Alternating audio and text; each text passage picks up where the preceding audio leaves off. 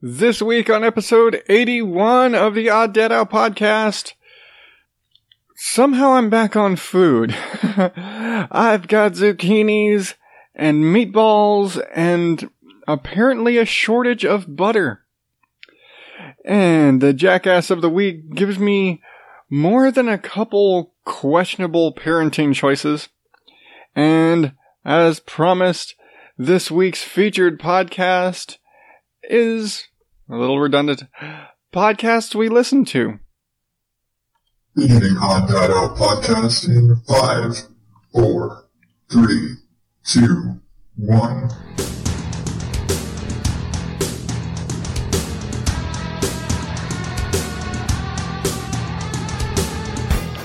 Welcome to the Odd Dad Out podcast, where normal is not my specialty.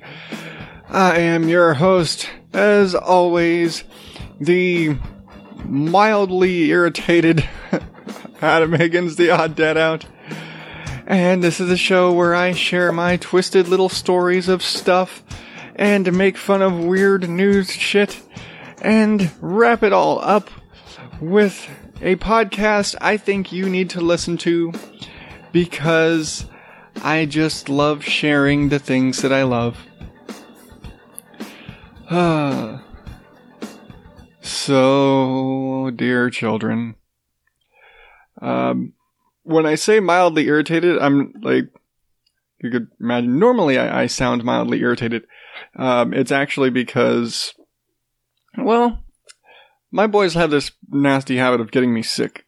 And everybody at work is always giving me shit because I probably call out more than everybody else on account of my boys getting me sick.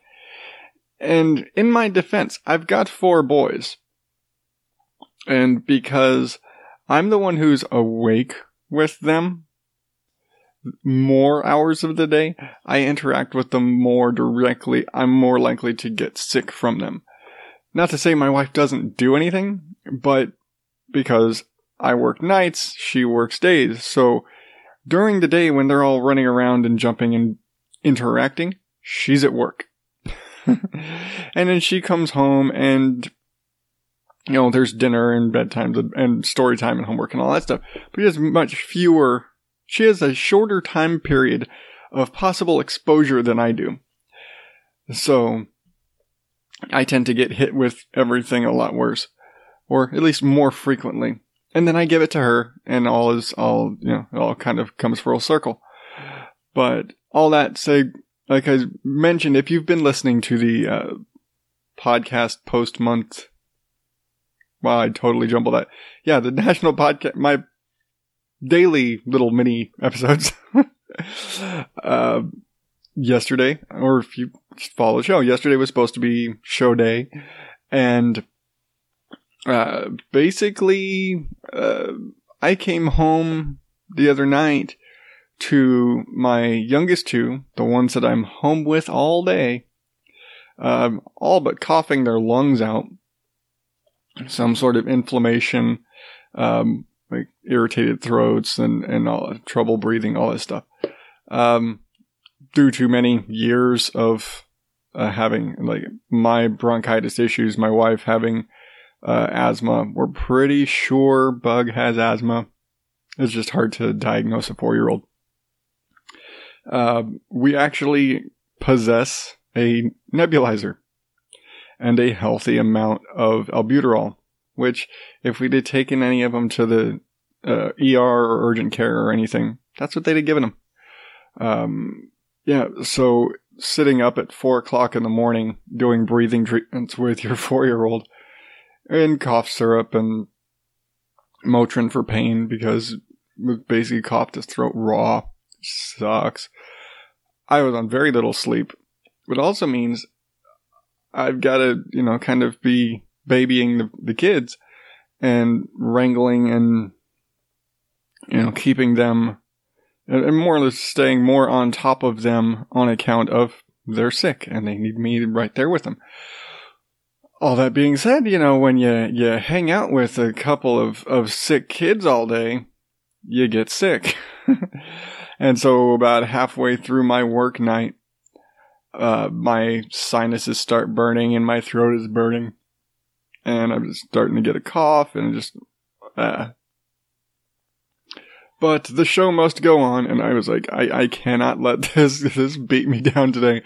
I was like, I hate getting sick. I hate it. And I especially hate, like, these sinus infection-y, or just, like, the sinus irritation stuff. It just burns, it sucks, and, like, runs, where you like, start with the sniffles and all that. And the next thing you know, your nose is on fire, and then, like, the back of your throat is on fire, and God, I hate it. It's like, I would rather have, like, a full-blown body cold flu. I would rather have, like, a full-blown, like, body cold flu thing going on than have to deal with the sinus infection-y throat burniness. That sucks. I can't. I just can't. Because it hurts all, like, it's just a constant pain, whereas, like, I don't know, with a flu, you're just like, body aches. This shit just sucks.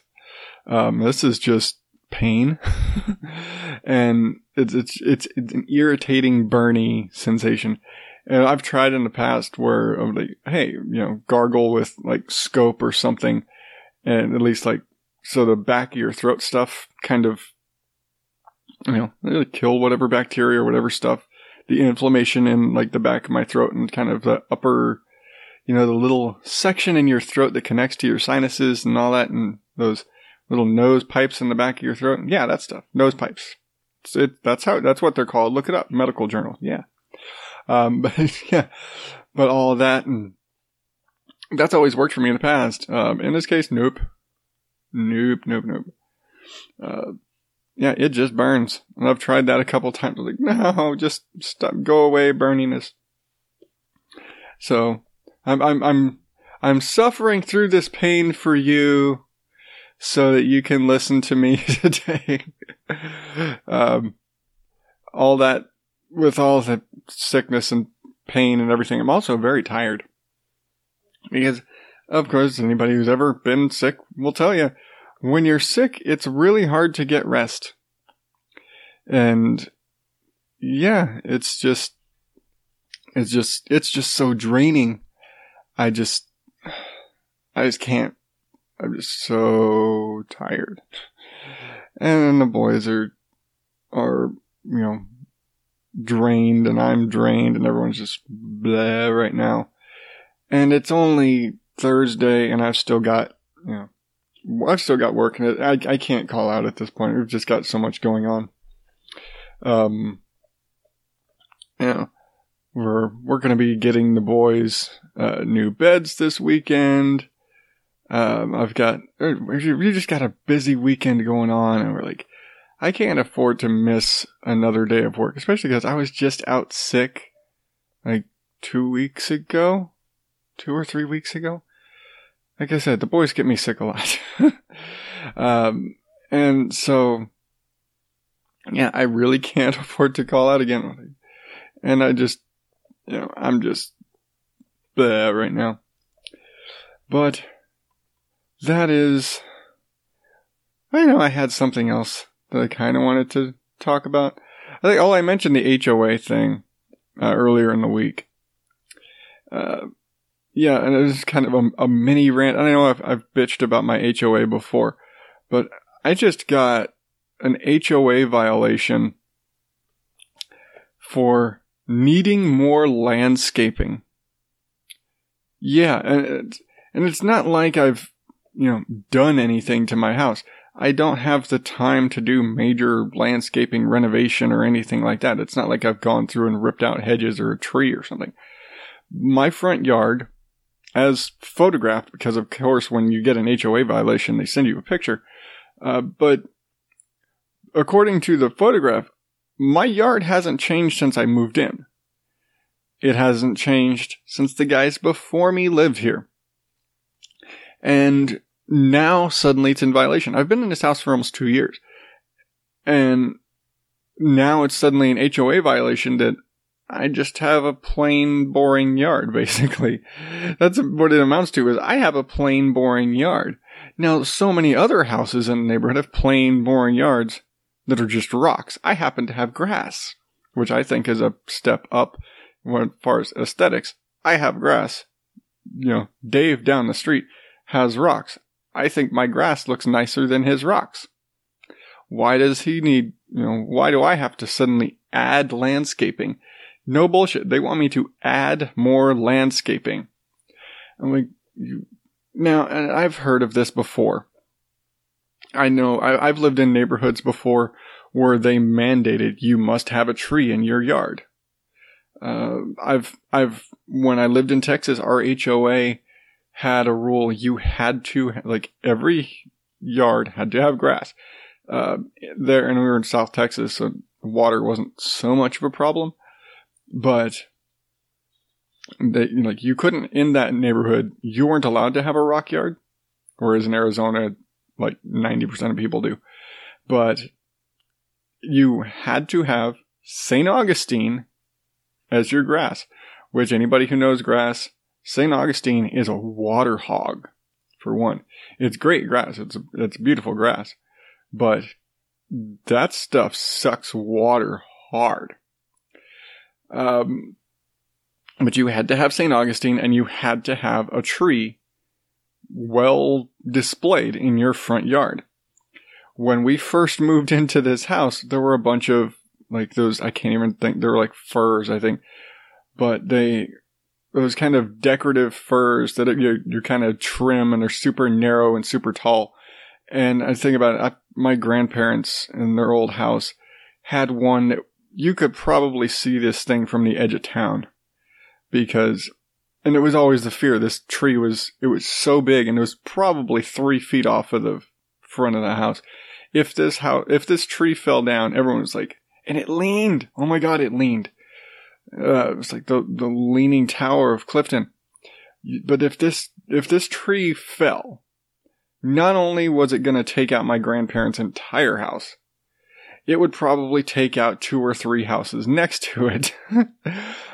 But it was like us. We had a bunch of the smaller versions of those trees, whereas the one in front of my grandparents' house was somewhere 5 or 6 feet around, and the ones in front of my old house were a foot around, or a foot or 2 feet, or whatever. They were easily removed with hand saws. But my dad and I were we just didn't like them. Well, no. My stepmom told my dad that they were bad luck. And at that point, my dad was still under, basically, my dad and my stepmom hadn't been married for too long. And my stepmom is Filipino. I think I've mentioned this before. My stepmom is Filipino. And at that point, she would make up a lot of bullshit. Because my dad would fall for it for the most part. But we eventually caught her on it. But she would make up a lot of bullshit and say, oh, it's bad luck and stuff like this, so that we would change something. Oh, we can't have those trees in the front yard. It's bad luck. Okay. We have, and we later on asked her aunt. She was and my dad was like, so we had to cut down. What's so bad luck about having those trees? I'm like, what do you mean bad luck? There's nothing bad luck about the trees. She fucking bullshitting us, making us have to go through all this bullshit to cut down these trees. Yeah. And we eventually caught her. It was yeah, you can't pull it's bad luck. Explain why. Now you need to justify your bad luck. But those were all the trees we had in that yard. And then we come to find from one of the neighbors, oh, hey, yeah, the HOA requires you to have a tree in your yard. That's why all those firs were around the house. And so my dad had to go and buy a tree now that we've cut down and pulled the stumps and everything. We cut down and removed all the trees that were in the house. So he had to go and buy new tree to stick like planted it square in the middle of the yard. And I can't remember, I think it was I can't remember what kind of tree it was. All I know, it was skinny as hell. And it was, I think when we got it, it was like maybe a 6-7 foot tall tree. And it was probably a good 10-15 feet by the time I moved out of that house. I mean, we lived in that house for a good long time. Not pretty much for, I think, maybe 5 years. So it's not even that long comparatively. But compared to other places we lived, I guess, now that I think about it. But we lived in that house a good while. But yeah, we had this tree that just kind of stuck out because we had the only tree like that. And we had this, like, compared to everybody else who had these massive, like, oak trees and shit like this in their yard, we had this scrawny little, I don't know what tree. Just this scrappy little tree, toothpick of a tree in our front yard next to everybody's massive shade trees. Which just made it that much more difficult for me to mow the yard. Because now I have to mow around this stupid fucking tree. But I managed to kind of hoodwink my dad into paying me $10 to mow the yard because I got to a point where I was mowing. He'd gotten me a job mowing yards for the radio station where he worked, and suddenly he's like, "Oh, I'm paid to mow grass now." It's like, I'm paid to mow grass now. So suddenly I was able to kind of get him to pay me to do what was up until that point just one of my chores, mowing the yard. And so yeah, I basically got paid to do what was no, this is just your responsibility, chores. But I also I was like, I edged everything. He was like, hey, if I'm going to pay you, it needs to look good. You need to edge it clean and all that. And that's why when I do my yard now, I still I get out the trimmer and I edge everything really and put really like hard line edges on my grass and all this stuff. I always refer to it as a Texas right angle edge. So you don't see a lot of people outside of Texas that have a hard, crisp edge on their grass. Most people like smooth it out and roll it so it kind of fades into the curb. It's like in Texas, you have a hard, probably like a half-inch gap between the grass and the sidewalk or the curb. And that needs to be a hard, crisp right angle. You need a hard, clean line. Most people will use gas edgers just for that and go in with like the big metal grinder blade that cuts that line. I learned to do it with a battery powered line trimmer because we weren't about to spend the money for an edger just to do that. But yeah, I still to this day put that hard line on my grass because it looks nice. It does. I've done the lazy edge before and it doesn't suit me anymore. But yeah, let's see. We went from my kids getting me sick and me being sleep deprived. When am I not sleep deprived? To trees and landscaping. But yeah, apparently my property manager, because we rent, I think I mentioned before we rent, but our property management is responsible for this. And like, we don't have to plant a tree or anything like that. And I'm assuming they're going to like plant a tree in the front yard or they're going to put hedges or something. I don't know. But yeah, I'm assuming that the property management's just going to like come out here and put a tree in the yard or some shit. But, yeah, I'm just glad I'm not on the hook for that because fuck that shit. I'm not planting a tree, especially in a rental property. Like, no, I'm not spending my own money to put a tree in the yard for a rental. If I owned the place, fine.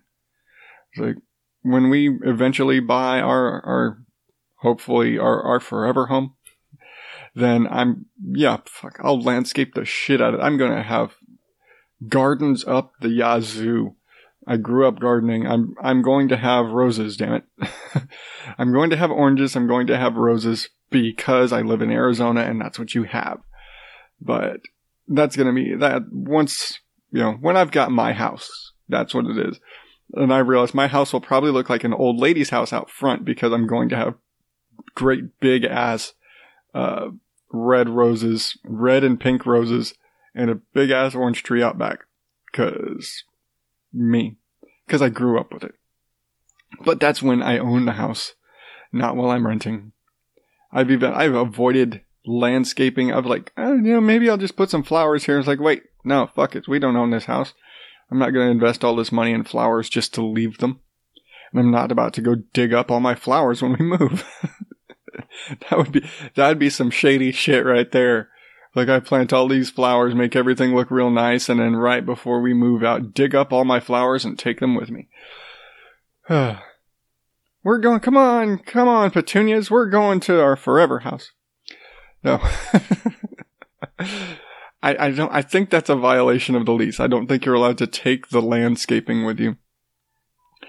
But that's enough landscaping for now. And my weirdness. Let's take a quick Podern Family promo break, and I will be right back with the news. Your guide to cinema etiquette for the Countdown Movie and TV Reviews podcast. Question 17. When choosing a seat at a largely empty movie cinema, do you A. Sit directly in front of another person. B. Sit right alongside a couple clearly enamored with one another. Or C.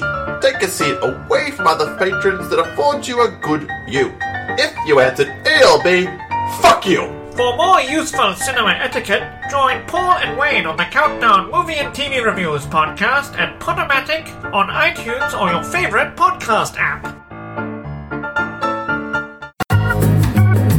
Here's a few reasons why you should be listening to the Unwritable Rant podcast with host Juliet Miranda. She can tell a great story. If you can't play dead, play drunk. And it works, I swear. She interviews celebrities that have great stories. If we have a cousin that's kind of strange, we don't put him away or tuck him away. We set him on an old dryer out in the front yard with alcohol and let him wave at people. Right. And then you tell your friends about it. And she's tolerant and loves kids. So these kids go running up after the ball, and I stand up and I yell, "Kids die in the street all the time."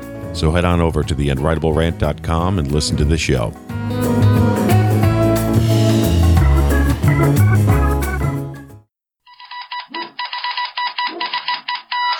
Bullshit from the news.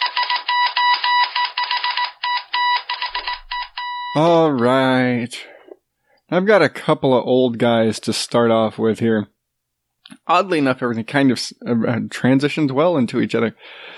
Let's start off. Man hears English national... I should say this properly. England's national anthem looping in his head.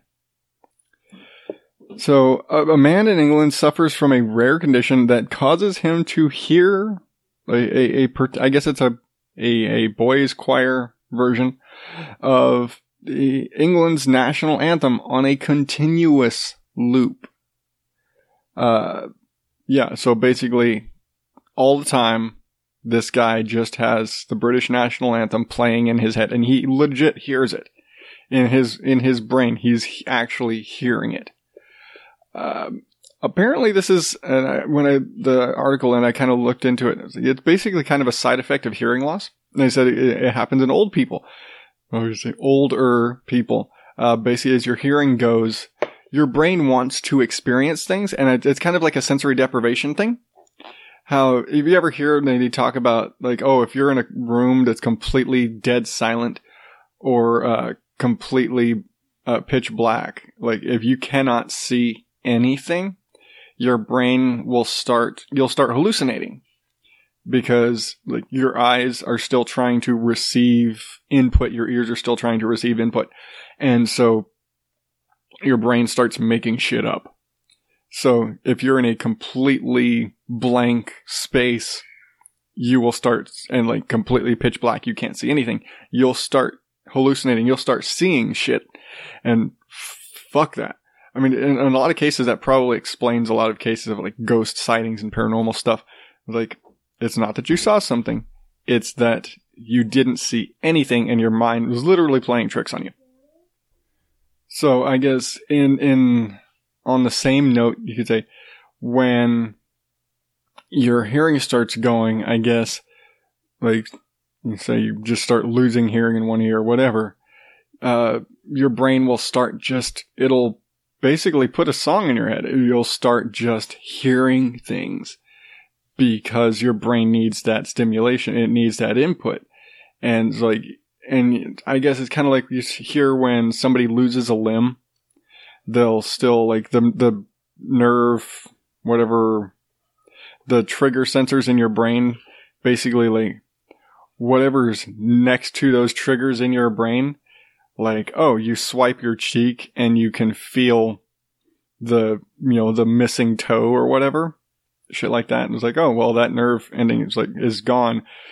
So it kind of bleeds over from the nerve connection in your brain next door.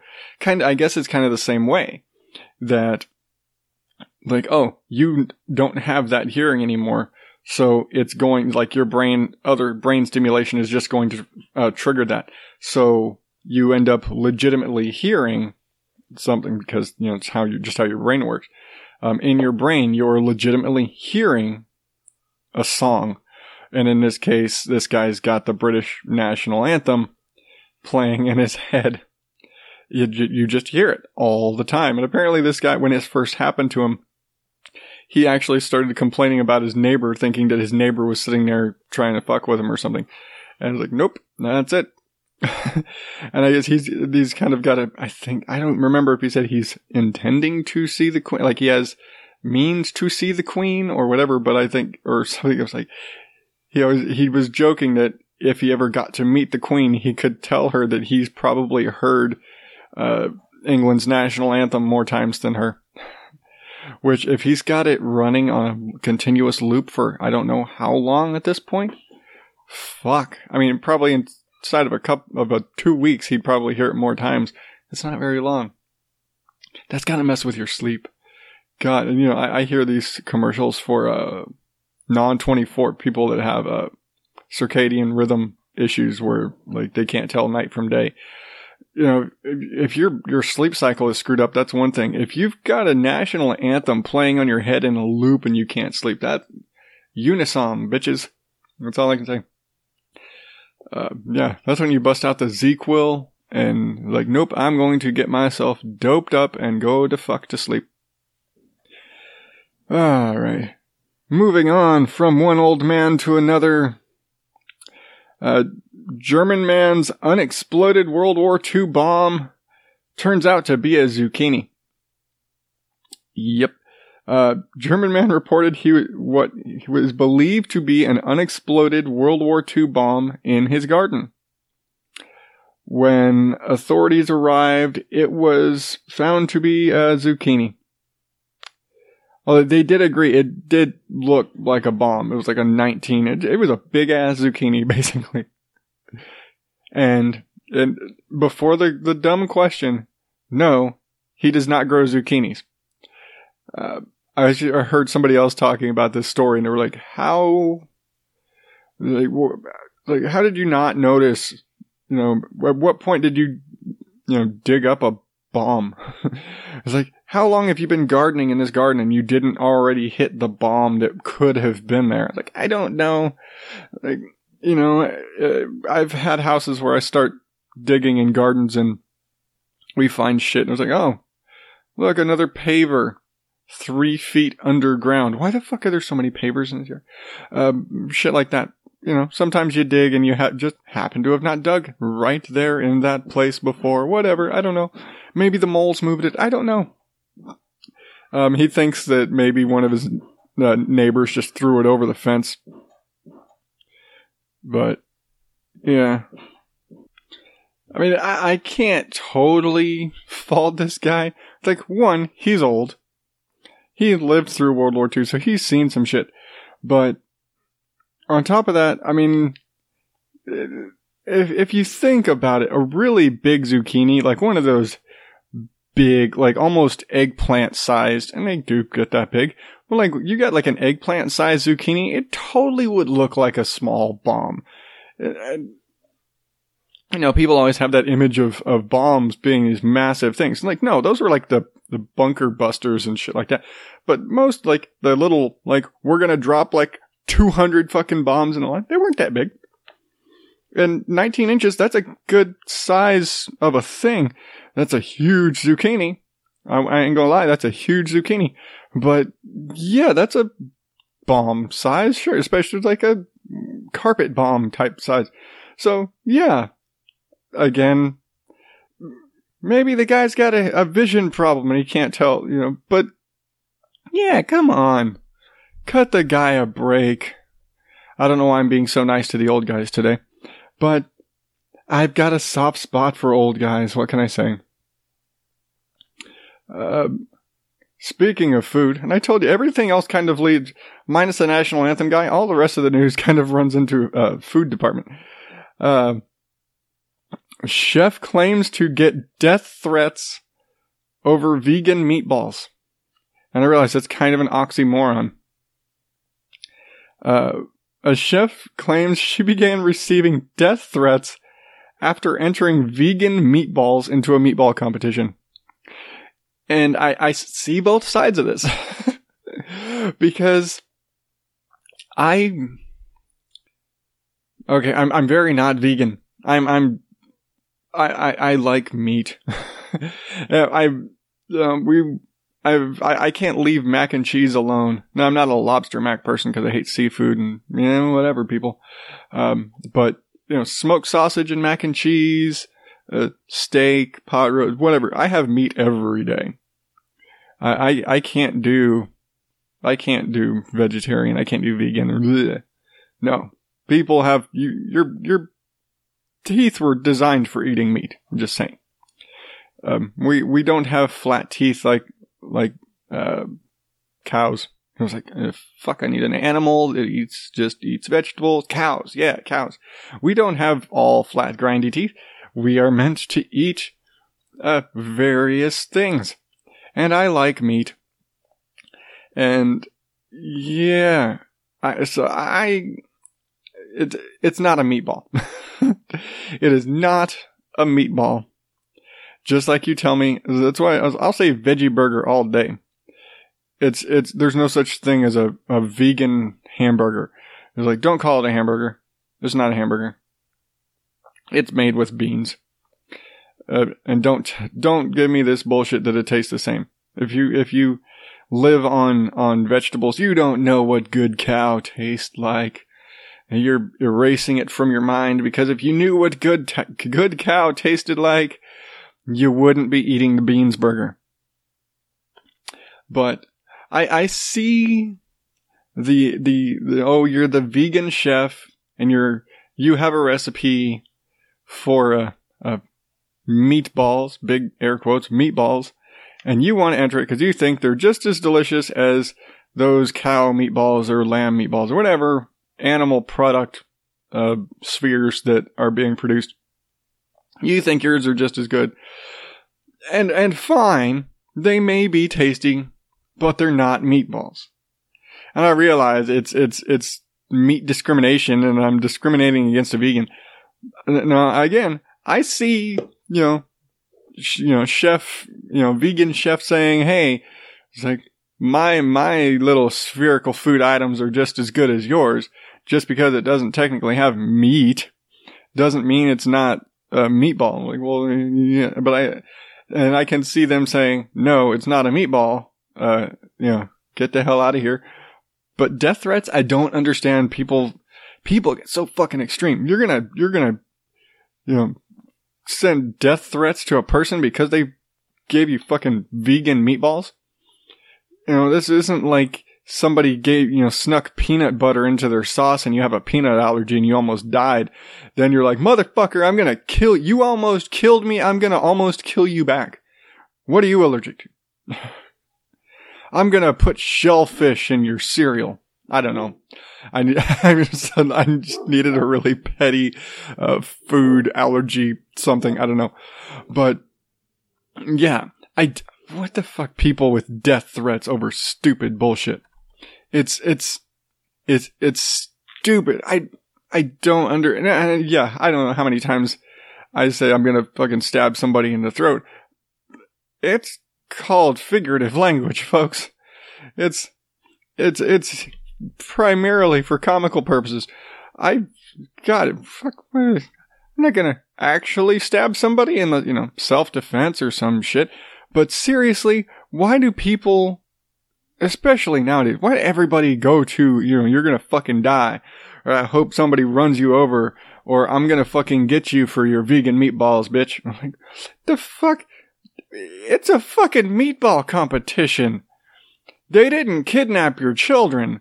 It's a fucking meatball competition. What?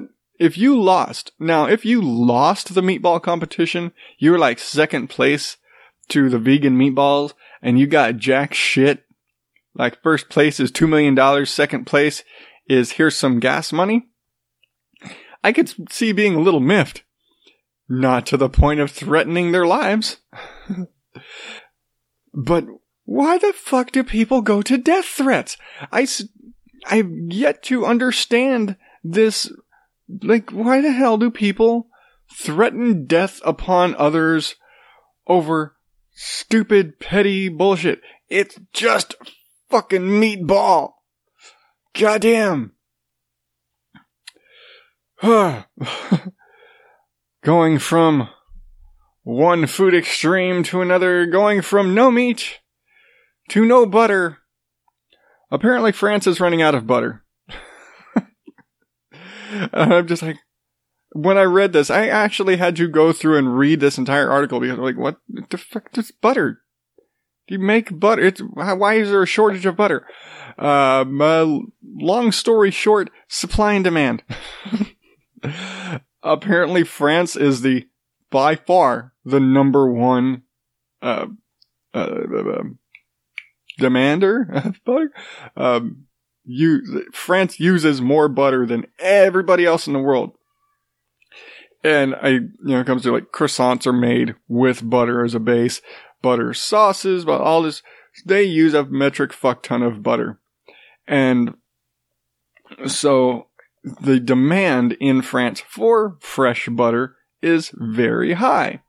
And there are there's a crap ton of dairies and manufacturers and all this out there. Great.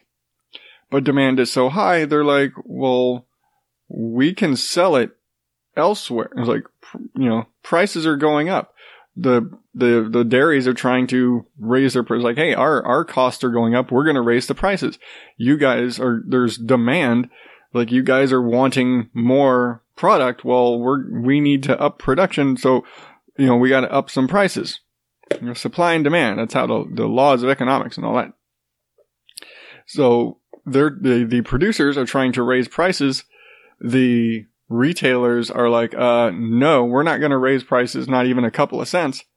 And they're like, well, then, fuck you. We're going to go sell our butter, overseas or to countries next door. We're going to go sell our shit in Germany and Spain because we can. Like, we're making it. Like, we're the farmers. We can sell our shit wherever we want to sell our shit. And if you don't want to pay our prices, peace out, bitches. I don't know why everybody's bitches today. Everybody's bitches today. I'm not going to do a French accent.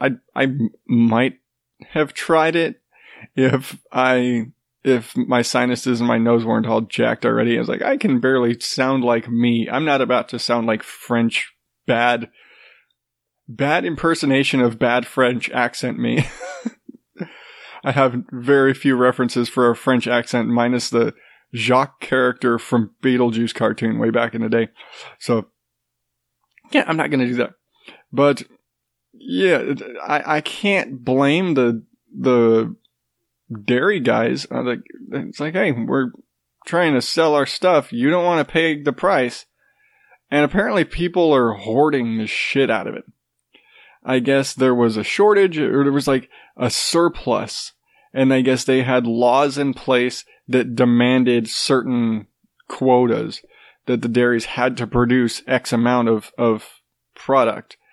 And then they removed those laws and they removed the quotas, and because there was a huge surplus, and we're like, hey, we've got all this extra milk and all this extra butter, so we're going to remove the quotas because we're in a good place. And people started hoarding, and then all this other crap started going on, and now they're short. And now they're like, oh yeah, people are like, there are people who can't get butter for their croissants. Oh my God, you don't have any butter for my croissants. What am I going to do? How am I going to have breakfast ever again? Oh my God. Yeah. Because that's what France sounds like. Again, I'd have tried on another day, but not today. Today is not that day. But yeah. So they're like, yeah, fuck you guys. We're going to go sell our shit elsewhere because, like, we'll go across the border and we'll sell it next door because you guys don't want to, you don't want to pitch in another nickel because you just want to be bitches. And so, yeah, can't blame them. The butter's there. They just don't want to pay for it. It's like, they even got fucking French Parliament involved. This is like when Congress was having sessions over Major League Baseball and steroids. That's basically what's happening right now. They've got French Parliament having to like mediate the issues between the butter producers and the retailers. And like, you realize how stupid this is, right? The government is having to deal with just simple economic supply and demand because the retailers and it's like if you couldn't get along with your it's like if Kroger couldn't get along with Country Crock and suddenly there was a fight between Country Crock and Kroger, and suddenly like Donald Trump had to step in and negotiate. That's what this is right now. That's what they're having in France. So it's just butter, people. Pay the other fucking nickel and just fucking you need the butter apparently. Apparently France needs so much damn butter that it's causing government action. So how about you just pay the fucking nickel? Alright. Enough food ranting. I'm going to take a break, drink some more coffee, and I will be back with this week's recommended listening feature, Podcast We Listened To. What up? This is Dina Marie, the host of the Twisted Philly podcast. There's more mischief, mayhem, and nefarious goings-on in the city of brotherly love than Billy Penn could have ever imagined. We've got it all here on the Twisted Philly podcast. True crime, haunted history, the coolest and creepiest places to visit. Welcome to Twisted Philly. You don't have to be from Philadelphia or Pennsylvania for that matter to get into this show. You just need to like some seriously weird, twisted shit. Plus, listening to me gush about the places I love to go, the history I love to tell, and the really sick, twisted crimes we've had going on here since back in the Victorian era. So come sit a spell with me in the city of brotherly love and sisterly affection. You can find me on iTunes and all the other major podcast apps.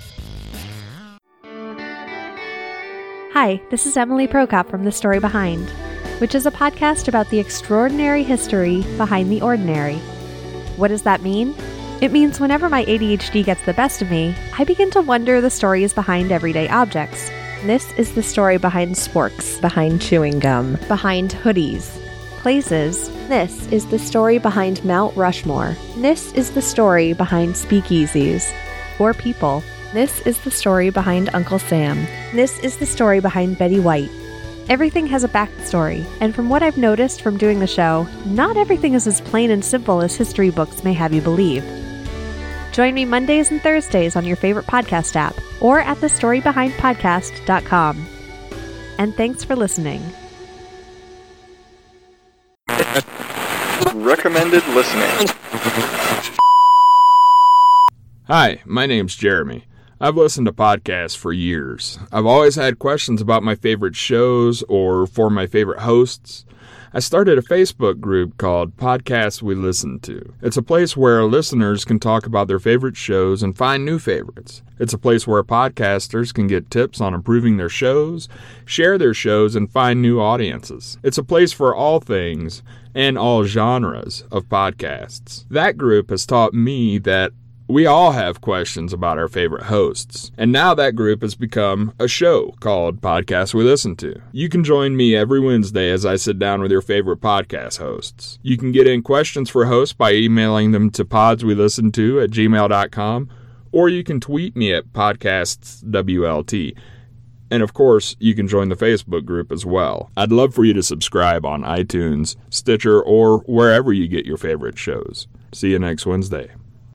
So, podcast we listen to. And I honestly, like I mentioned last week, I didn't have a featured show. And it didn't occur to me until I was doing the end of the show. Like, fuck, this is what I could have been talking about.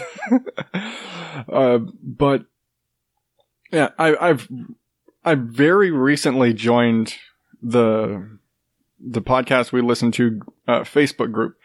And I cannot remember how it was that I found it. But as soon as I did, I was like, wow, this is a great group to belong to, because I've been part of other podcast Facebook groups before, and a lot of it was like people were super judgy or super spammy with their shows, or like even like in one group, the admins and the mods were super critical and judgy and just kind of dicks. I was like, you guys are the mods. I don't want to interact with you. Like, when you guys are shit talking on people, I'm like, nah, fuck you guys. I don't want to be part of this group. Like, you're arguing about, spreading their agenda and their sort of bullshit. I was like, but the podcast we listen to group, and I realize I'm supposed to be talking about the show. I'm getting there. But this group, it's just it's predominantly indie shows. And there's some bigger names that are in the group, more lurkers, I imagine. But, it's predominantly indie podcasters.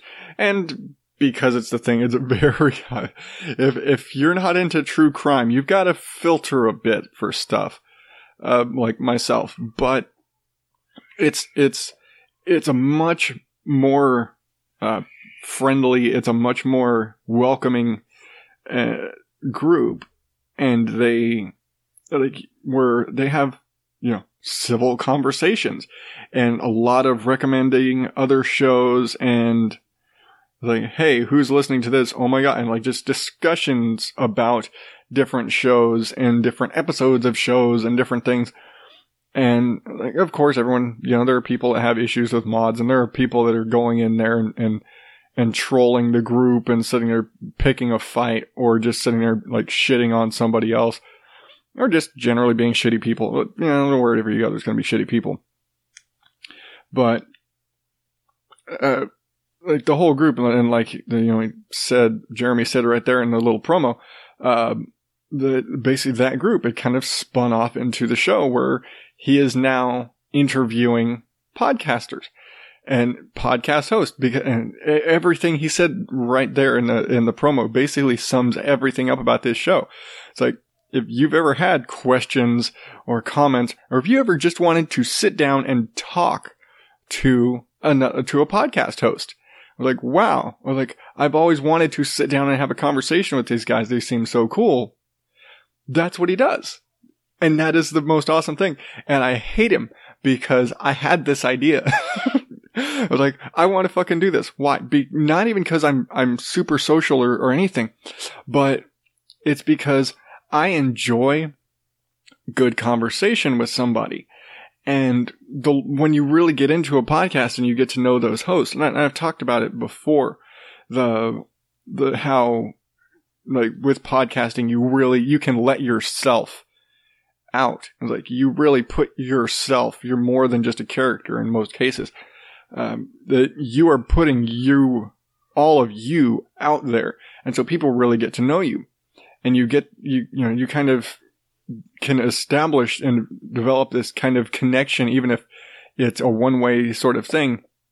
But you kind of can develop this connection with the hosts and, possibly make friendships. And I've made friendships in podcasting over the last few years. And so, like, you have those, like, you want to just sit there and chat and you want to have a conversation with them. I wish he weren't in Australia for me to be able to just sit and have a chat. I was like, I'd love to sit down with my buddy, the Newman. He hasn't done his show in a while now. I think he's doing a show with his brother now. I need to get caught up on. But I'd love to just sit down with him. I'd love to sit down with the guys from PRL because they're just fun. I'd love to pick Dave Jackson's brain. Almost everybody on my recommended listening list, if you ever go check it out, I would love to just have a conversation with them. And that's what he's doing. He's just sitting there having a conversation with these different hosts. And he doesn't, I think just about every host probably comes out of the group. Every guest every interview comes out of the group, at least that I've seen. But he does make it a point. He said, like I said, I keep going back to the promo because he nailed it with describing everything about the show. It's hosts and people from different walks of life, different genres, different styles. Case in point, every promo in this week's show is a previous guest from podcasts we listen to. Paul and Wayne from The Countdown, Juliet from The Unwritable Rant, Dina Marie from Twisted Philly, Emily from The Story Behind. All of them have been on podcasts we listen to, among others. And it's just cool. And I actually caught myself last night listening to one. And like I said, I don't listen to true crime. It's just not really my thing.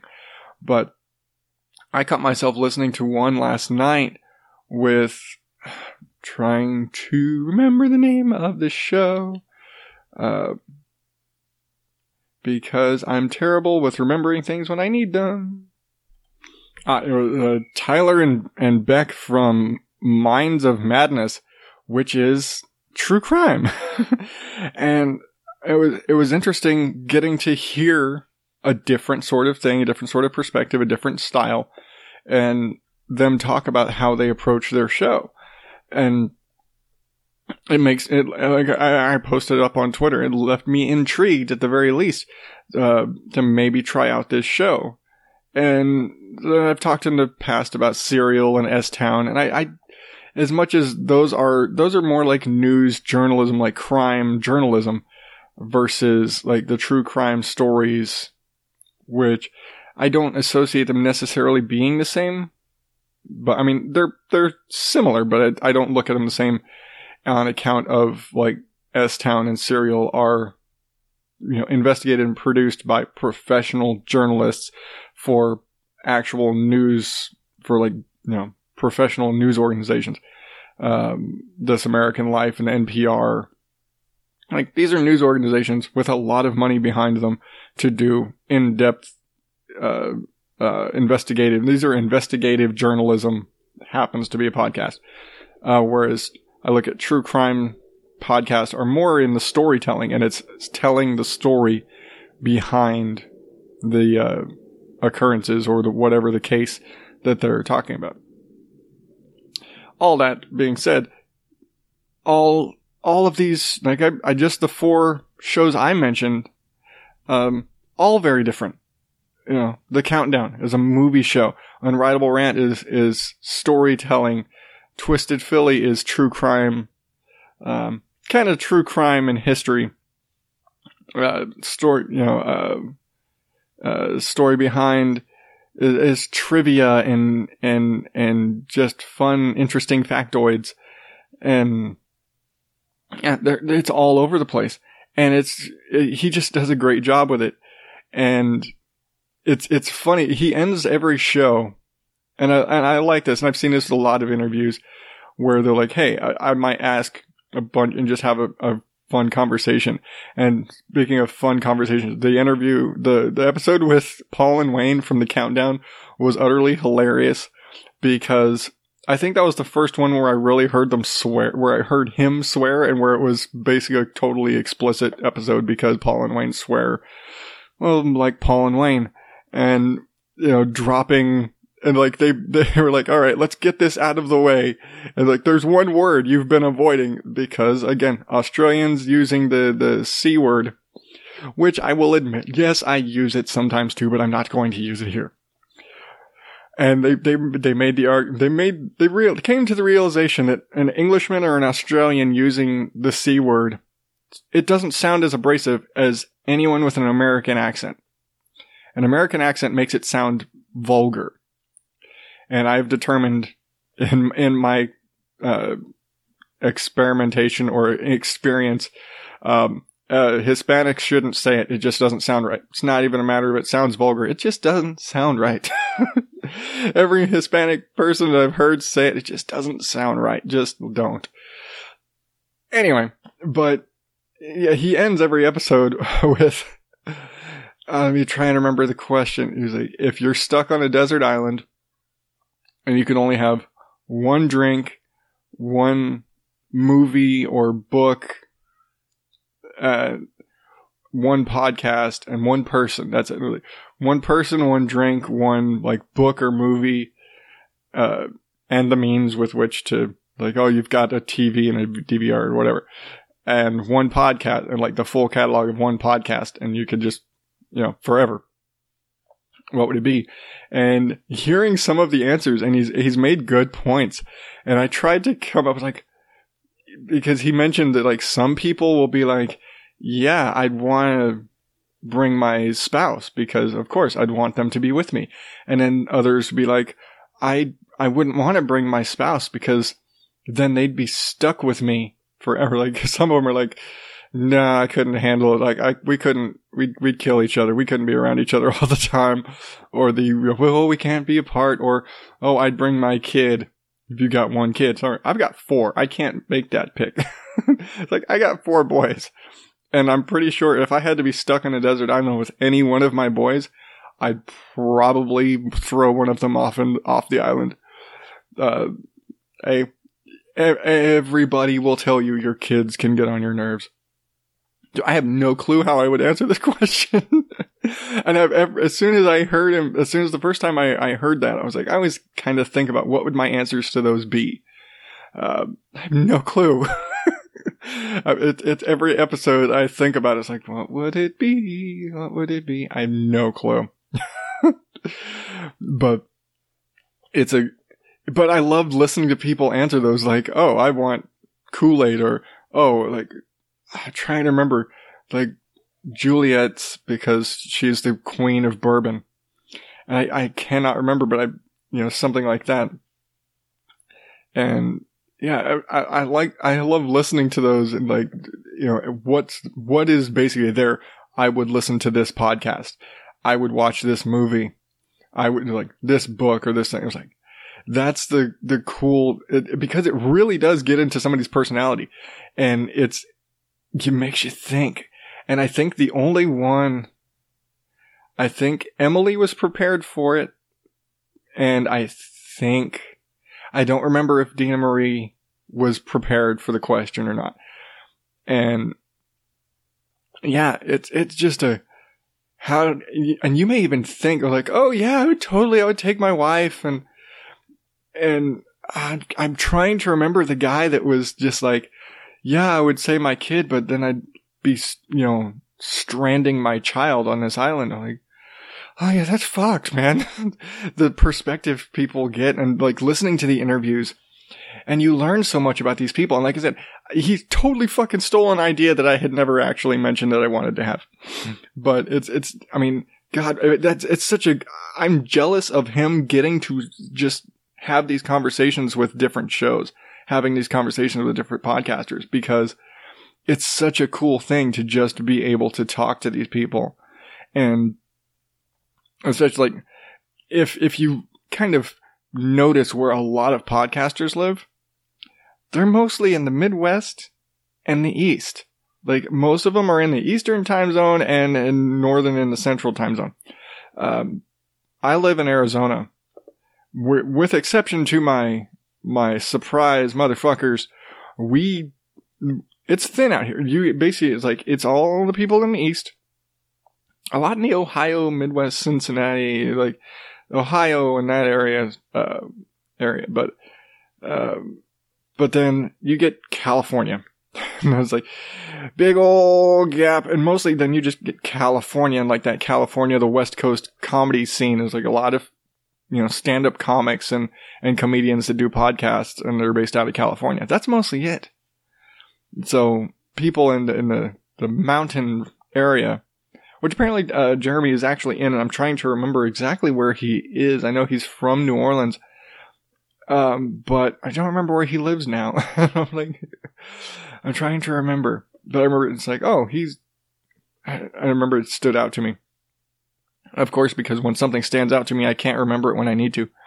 But and again, I've mentioned before, I'm not really big on interview shows. I used to listen to the Nerdist all the time, but it was very much, and it still is, I listen to Nerdist interviews with people that I'm interested in. We're like, oh, hey, it's an interview with Tracy Ullman. I'd listen to that. When listen to RuPaul, a lot of the time I won't listen to RuPaul because I was like, well, they're not in it. It's like, I don't know who this person is. I was like, oh, it's a singer from it's like a, R&B singer from the 70s. Well, I'm not going to be interested in that conversation as much. And that's, for interview podcasts, that's kind of my thing. It's like, you tune in for the interviews you like, but with this one, I was like, I'm listening for another podcaster. Like, I'm listening to, like, so these are just people who are in the same boat I'm in, who like to have conversations and like to talk. Well, I want to listen to what they have to say, because podcasters are interesting people. Really. There's a ton of others that I think I'd be cool to listen to. And, if I had the time and the resources, I would totally rip the shit out of this show.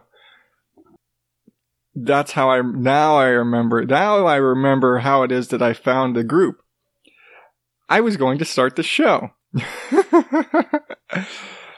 And I remember, like, it's kind of first rule of when you start a podcast, Google your name. Google the name you want. And I remember searching for, like, podcasts I listened to, or my favorite podcasts and stuff like that. And it brought me to the group, and it brought me to the show, and that's how it was. See, it's all come full circle. I just had to talk it all out. But that's basically what happened is, that's how I found the group and the show. But I thoroughly enjoy the show, and Jeremy does a great job interviewing, and he's got a voice. God, he's got a deep voice. I've been told I have a rather deep voice. I know my voice goes all over the place depending on, I get excited and I get all, but I know I have a relatively deep voice, not like Jeremy, and not like the Tyler from I already blanked the name. I'm sorry, guys, if they happen to hear this. But God, that guy had a deep voice. Shit. That was some. He had some Barry White shit going. I don't know. But yeah, I'm thoroughly enjoying this show, because, and again, I can just sit there and listen to all these interviews, and it's like, no, I love those fly on the wall conversations, and that's really what this is. You're sitting there, you're flying the wall while these cool people are all having a conversation talking about podcasting, and from I can only imagine the huge number of podcasters that are that listen to this show, because we all like talking, and we're all willing to talk about our shows and ourselves in a podcast format. And so I think that's what's great about it. Is like, I love hearing people talk about their shows and their other stuff, and so it makes it's really just, I could just sit there and listen to that shit. That's it. But yeah, check it out. The easiest way to find the show is obviously through the Facebook group, the Podcast We Listen To Facebook group. Or you could just check out podcasts with an S, we listen to.libsyn.com and check out the show there. It's a great show. And if you're into interviews at all, or you just like, great conversations, it's absolutely, it's a great, and it's so funny. And you get a taste of what the different guests and the different show hosts that are on, you really get a feel for what they're like. The show kind of molds itself to the guests. And so it's really cool. So check it out. Again, podcasts we listen to .libsyn.com. But I think it's time that I wrap this show up. Oh, there we go. Bringing up the music right there. But thank you very much for making it this far.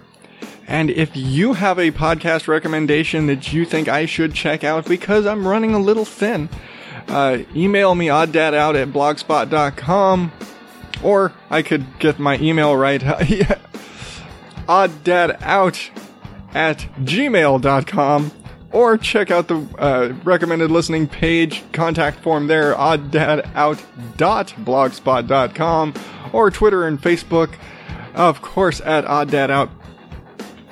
Drop me a line, tell me what you think, tell me what you don't like, and if you enjoy the show, tell a friend, subscribe on Apple Podcasts, Google Play, Spreaker, Stitcher, or however the hell you want, and until next time, thank you, and good night.